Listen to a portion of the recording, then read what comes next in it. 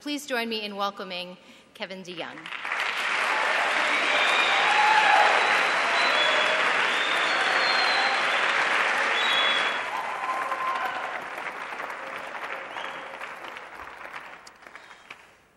Thank you for having me and my wife here for most of this week. It has been a real joy and honor.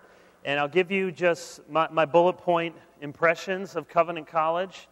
Number one, very impressed with the students here, everyone that I've met, and the questions that people have asked. Very impressed with the seriousness with which you view your faith and learning here. So very impressed with the students. Very unimpressed with the weather. It's sort of like a bad rock concert out here, and someone left the fog machine on. But making up for it is the near endless supply of bacon at your breakfast. So, yes. I want to talk to you about the church and the role of the church in your life. And I want to start by reading from a well-known evangelical author. He says this: "Let me be completely upfront. My goal is to help you be a revolutionary. I have been so moved by the spiritual authenticity of the revolutionaries I have encountered, and so disappointed by much of what I have seen and measured among Christians in the United States over the last 20 plus years that I want to understand and be a part of this groundbreaking development." He says, whether you become a revolutionary, and by that he means someone who is so devoted to Christ, they don't have to deal with the strictures of the institutional church. He says, whether you become a revolutionary, immersed in, minimally involved in, or completely disassociated from a local church is irrelevant to me and within boundaries to God. What matters is not whom you associate with, i.e. a local church, but who you are. Later in the same chapter, this popular author says this about the local church: the point here is simply to recognize that if we place all our hope in the local church, it is a misplaced hope. Many well-intentioned pastors promote this perspective by proclaiming the local church is the hope of the world. Like most advertising slogans, this notion is emotionally appealing. The trouble is, the sentiment is not biblical, he says. And Jesus alone is the hope of the world. The local church is one mechanism that can be instrumental in bringing us closer to God and helping us be more like Him. But, and listen to this final sentence, as the research data clearly shows, and that's usually a phrase that ought to send some alarms into your head, especially without a footnote.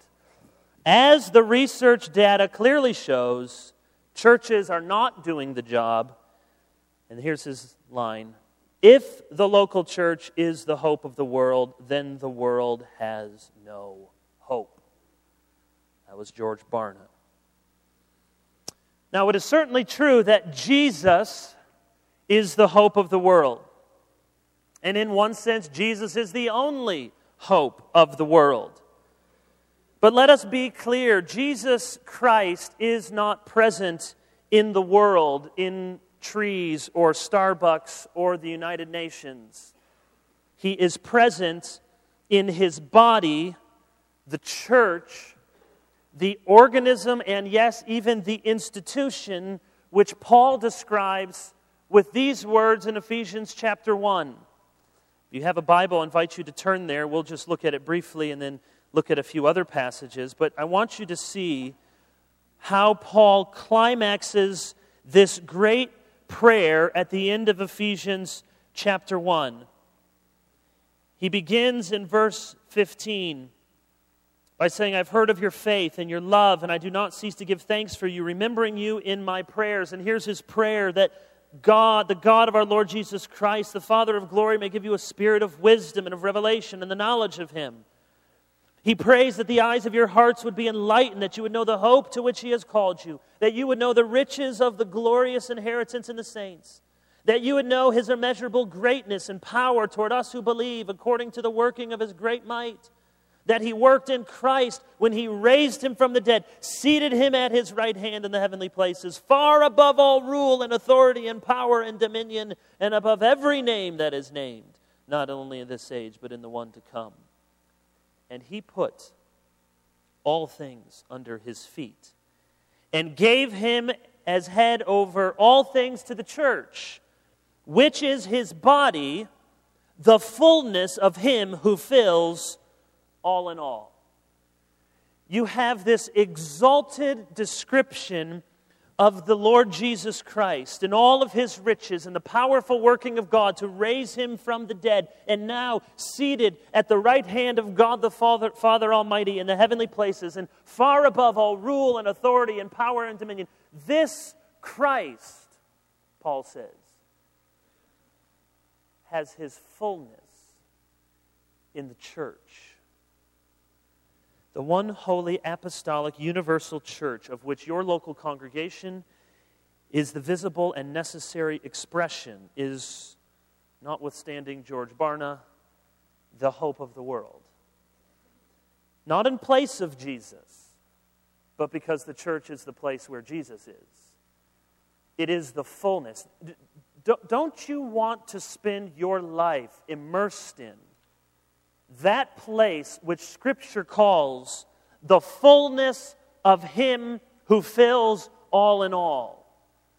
You could write a dissertation on that phrase. How does the one who fills all in all have a fullness? Well, there's some kind of way in which there's a fuller fullness for him who fills all in all. And that place is the church. I have two goals this morning in the brief time that we have. Number one, I want us to grow in our love for the local church. And I emphasize the local church. Yeah, the church, we love the church.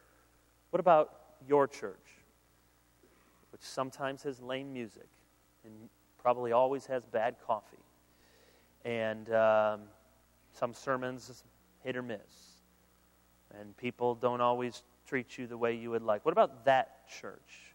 I want us to grow in love for the local church. And second, I want us to grow in our commitment to the local church. I like what John Stott has written. Now, John Stott, who's now gone to be with the Lord, if you know anything about John Stott, was very balanced. He was very British in that way, and he wasn't prone to extremes. And so he was always kind of saying, not this, but in the middle. And so when John Stott says something that sounds very dramatic, you want to pay careful attention, because you're not prone to overstatement. He says, I trust that none of my readers is that grotesque anomaly, an unchurched Christian. The New Testament knows nothing of such a person, for the church lies at the very center of the eternal purpose of God. The church is at the center of the purposes of God. There is no other institution on the earth that has the promise of the Lord Jesus himself that it will endure until the end of time. There's no promise about the United States of America. No promise about Covenant College. No promise about the Library of Congress. But there is a promise that the church of Jesus Christ will endure to the end of the age, and the gates of hell will not be able to prevail against it. The church is not just instrumental in your relationships and for your family because the church helps your family, though it does that. But the church is instrumental because it is the place God has given you in which you and your family and your relationships are meant to exist. How else can you obey all of the one another commands in the New Testament? To love one another and be kind to one another and forgive one another. How are you going to obey those commands if you don't have a church to love and forgive and be humble and submit? The church is absolutely indispensable in every area of your life, every relationship. For marriage, not only when you are married and need help, but when you're looking for a spouse, one or two of you are interested in getting married, I imagine. And let me commend to you the church as a wonderful place. I'm not just saying that because that's where I met my lovely wife, but I am saying it for that reason also. I met my wife there and saw that she was going to an OPC church, like the straight-up Presbyterians. And was there in the morning, was there at Sunday school, and was there in Sunday evening, and found out that she was reading Martin Lloyd-Jones, and I thought, she'll be all right. The church ought to be central as you think about your work and your vocation. Wouldn't it be a wonderful, revolutionary thing if as you left here and you began to think about what programs you're going to do, what internships, where you're going to take a job, if you made your first priority, is there a gospel-believing, Bible-teaching church nearby that I can be involved in? Unless you're, seeing yourself and you're doing mission work somewhere where you're going to start that thing. How often do people, they get a great job, it's a dream job, and it's in a sunny place, not like here, and it's warm, and it's fulfilling, and Bono would be very proud of me, and it's really awesome, and then you get there and you realize, there's really no good churches, and sort of struggling through this one, and the best one's about 50 minutes away, and I drive there. What if you decided, I want to think about what church I can go to before I even think about what job I can take or where I'm going to live? And you will be thankful for the church someday when you have children, not only because it means other people can watch your kids for a few hours each Sunday, though that is nice, but you will realize that you are so eager to have other Christians play a role in your kid's life, have other influences. Many of you would have stories, not only your parents, but a youth group leader or a college student, or maybe right now you're that college student in somebody's life, and mom and dad are just lame and can't get through, but here comes a college student from Covenant College, and you're pouring your life into some high school sophomore, and he or she is just thrilled to hear from you what they don't have ears to hear from mom or dad. The church is where you are meant to live out your life. I've been around the church my whole life. Many of you have as well. I'm 35, and I have been around the church since the very beginning. Sometimes I feel like Samuel. I just kind of lived there. And went to church. My parents took me Sunday morning. We went to Sunday school. We went Sunday evening, and we went on Wednesday. And we would have gone on Thursday just to be safe if we had to. We went to church all the time. And I remember going to youth group. I remember our Wednesday night programs. We had cadets for the boys, and for the girls, we had Calvinettes. Yes, Calvinettes. It was the dream of every young cadet that he might someday marry a fine young Calvinette. Later, they changed the name to Gems, which was like, isn't that a wrestling or something? But come on, just stay with it, Calvinettes. We were there, and I would sit in the chairs or in the pew, and I've spent more hours in churches than in any other type of building besides a house, I am absolutely sure. And in those years, I have seen some of the greatest people and some of the best things you can ever imagine. And if you invest in a church, you'll see the same. You'll see people that absolutely give of their everything to bring you a meal, to rally around you. I've seen people do vigils at the hospitals. I've seen people invite over complete strangers for a meal. Seen folks give sacrificially, raise money, conversions and adult baptisms and infant baptisms and missionaries and people who had everything here and then they left it to go somewhere else. The kindest, most humble, intelligent, virtuous, Christ-honoring people. I could introduce you to many of them at my church. And I've also been around the church long enough to see everything else. Pastors' marriages blowing up. People taking sides. I've seen pastors leave because of burnout and sexual sin and addiction. I've known pastors who are controlling, and I've known churches that were controlling of their pastors. I've seen very dumb things. I served at a church, and I was the chair of the evangelism committee. And it was in the northwest corner of Iowa, which some of you will know is not the ripest spot for evangelism. I think we knocked on people's doors and got all the non-believers on a Saturday afternoon, all the people who weren't at church. But we were the evangelism committee, and so we got different things. And so one time there was a great incident in the church that the little baggies of crayons we gave to the children, some kids were putting their snotty tissues into the bags. And so it came before us to consider what to do with the bags of crayons and the tissues. And I thought, this is why I have a Master's of Divinity degree. And one rather snarky member of our committee decided he would write up the notes and did it very dramatically. And therefore be it resolved that on this day, the year of our Lord, we do heretofore pass the said resolution that if said snotty tissue should be found in crayon receptacle, that you have permission herewith from the Board of Elders to dispose of said tissue into circular receptacle. And I said, man, that's going to get me in a lot of trouble. Don't submit that. I have seen people greatly hurt by the church. There's things that have been hurtful to me.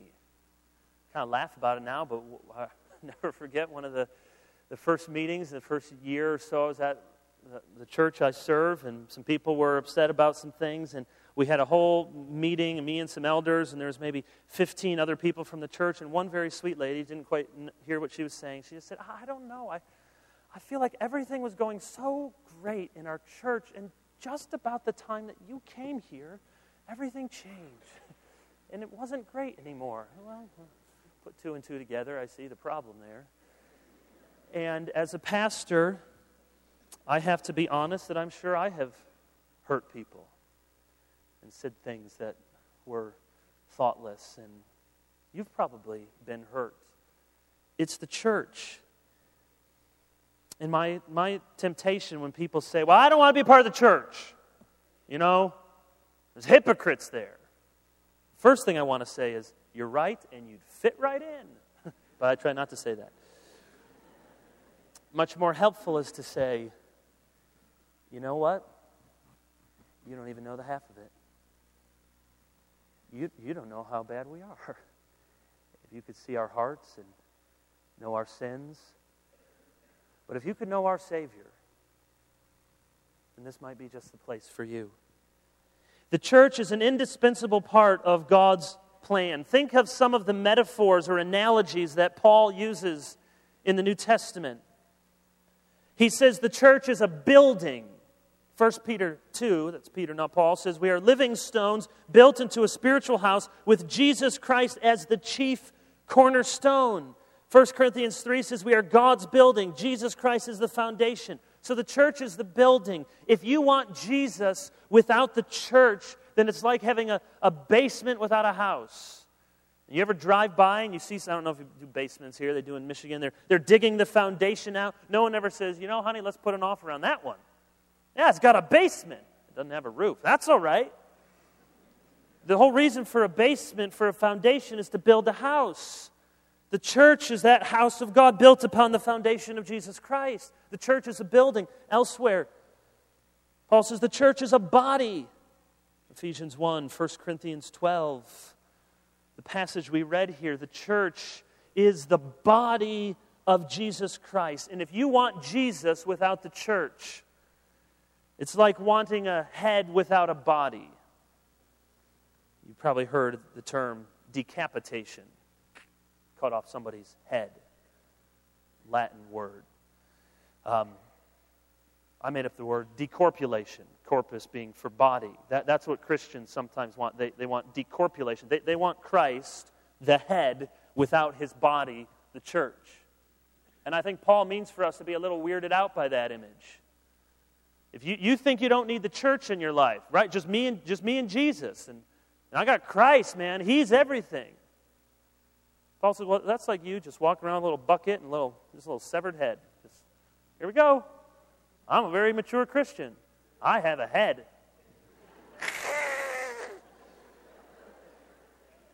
Paul would say, man, that head's supposed to have a body. The church is a building. The church is a body. The church is the bride of Christ. Heaven in Revelation 19 is described as a wedding feast with Christ as the groom, the church as his spotless bride.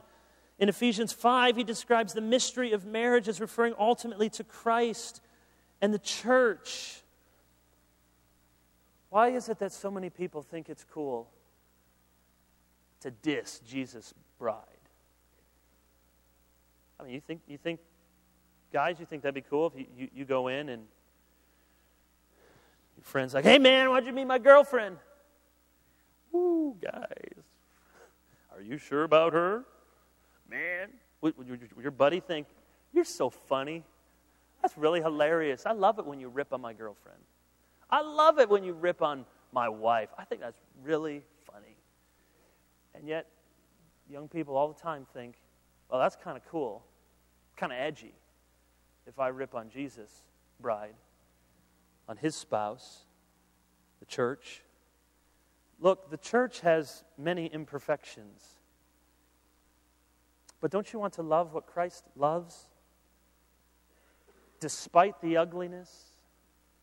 You ever see this Sonic commercial? Do you have Sonic down here? We don't. Oh man, you got Sonic, you got Chick-fil-A. I know why you're here.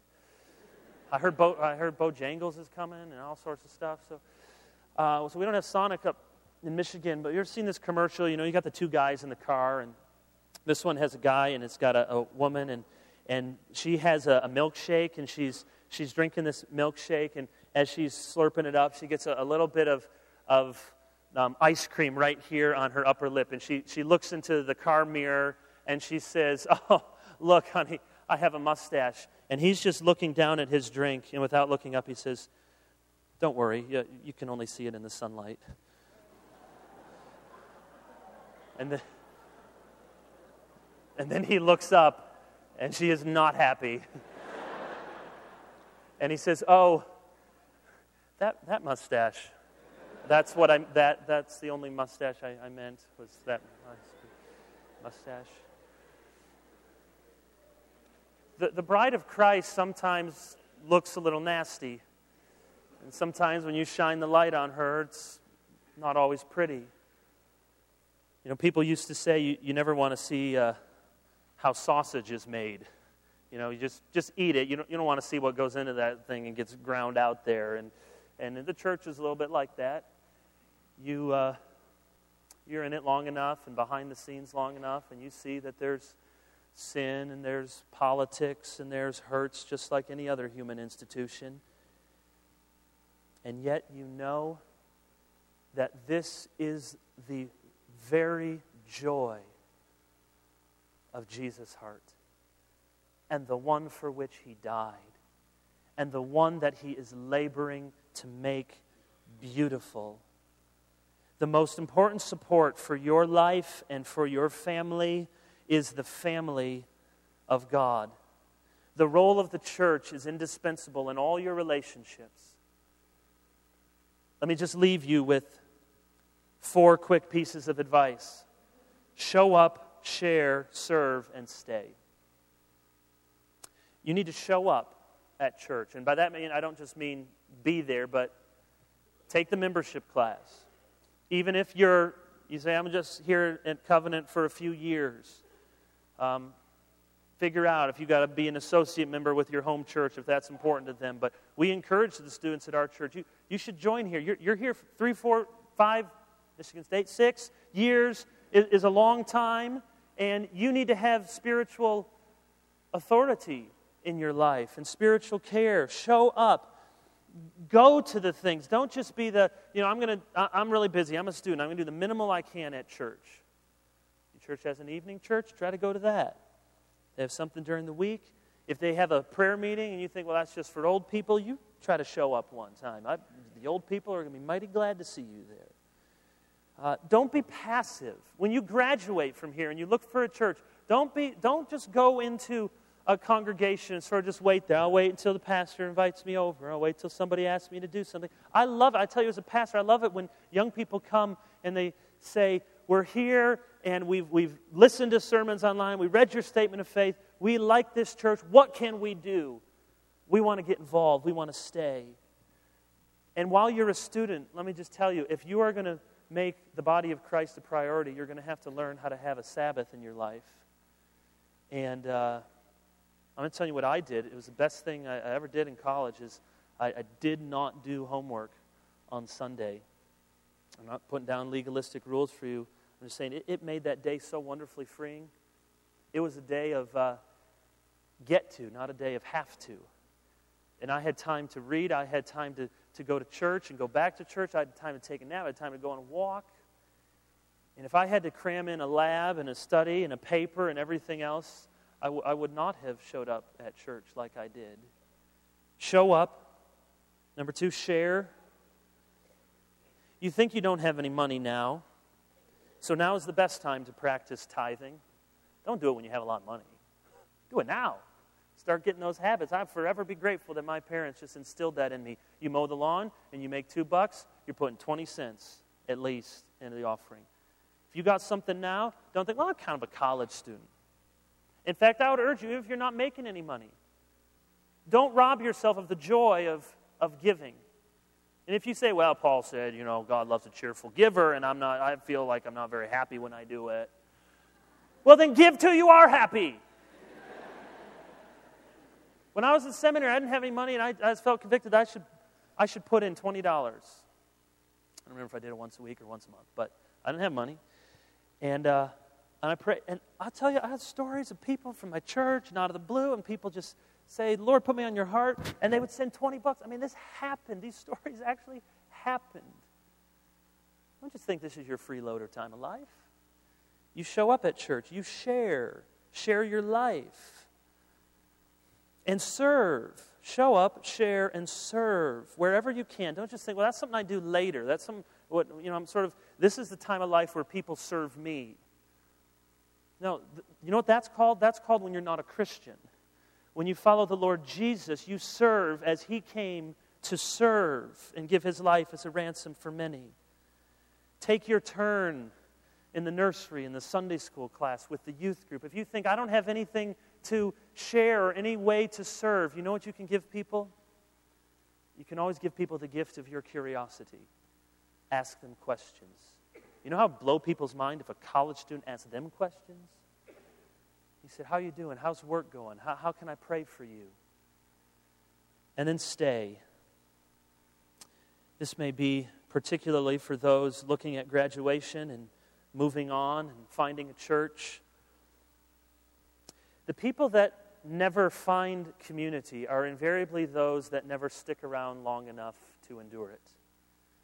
Wasn't it Bonhoeffer who said something to the effect that those most in love with community are usually the first ones to destroy it? The people that are always, I got a community, and I want more community. Why aren't you having more community? And I don't feel like you're really unloaded. This community isn't very good. The community here is really bad, and people aren't really sharing their stuff. And you know when you get community? Community is what you get when idealism gives way to realism and you stick around. That's community. When you endure disappointment, when you have some hurts, when you get some scars, when you have the opportunity to forgive people. Now, I don't know what the Lord has for you, and, many of you are going to bounce around. We're a very mobile society, and you're going to have an internship and then a graduate degree and then another job and another job. But there ought to be a time in your life when you think about really sticking and staying. Some people are called to be everywhere for 2 years at a time, but for most of us, your impact for Jesus Christ and your influence on the world will be much greater if you can learn to stay, to go somewhere, to plug into a church, and to stick around. And when you think about it, these 4 things, show up, share, serve, and stay, isn't that exactly what Jesus Christ does for us? He showed up from heaven. And He served us and died for us. And He shared His life with us and His Spirit with us and poured out His blood for us. And He stays with us. Oh, isn't God so wonderfully patient with us? And He sticks with us and He keeps staying with us. No one loves your local church more than the Lord Jesus Christ. And if Jesus can show up and share and serve and stay with us, then surely we ought to do the same for his body, which is the fullness of him who fills all in all. Let's pray. Father, help these men and women to love what you love,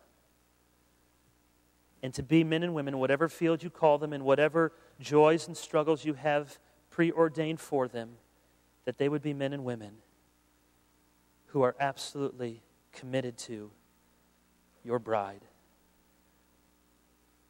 Lord, help us to stay, help us to serve, and we ask that through it we would grow closer to the one who fills all in all. In his name, amen.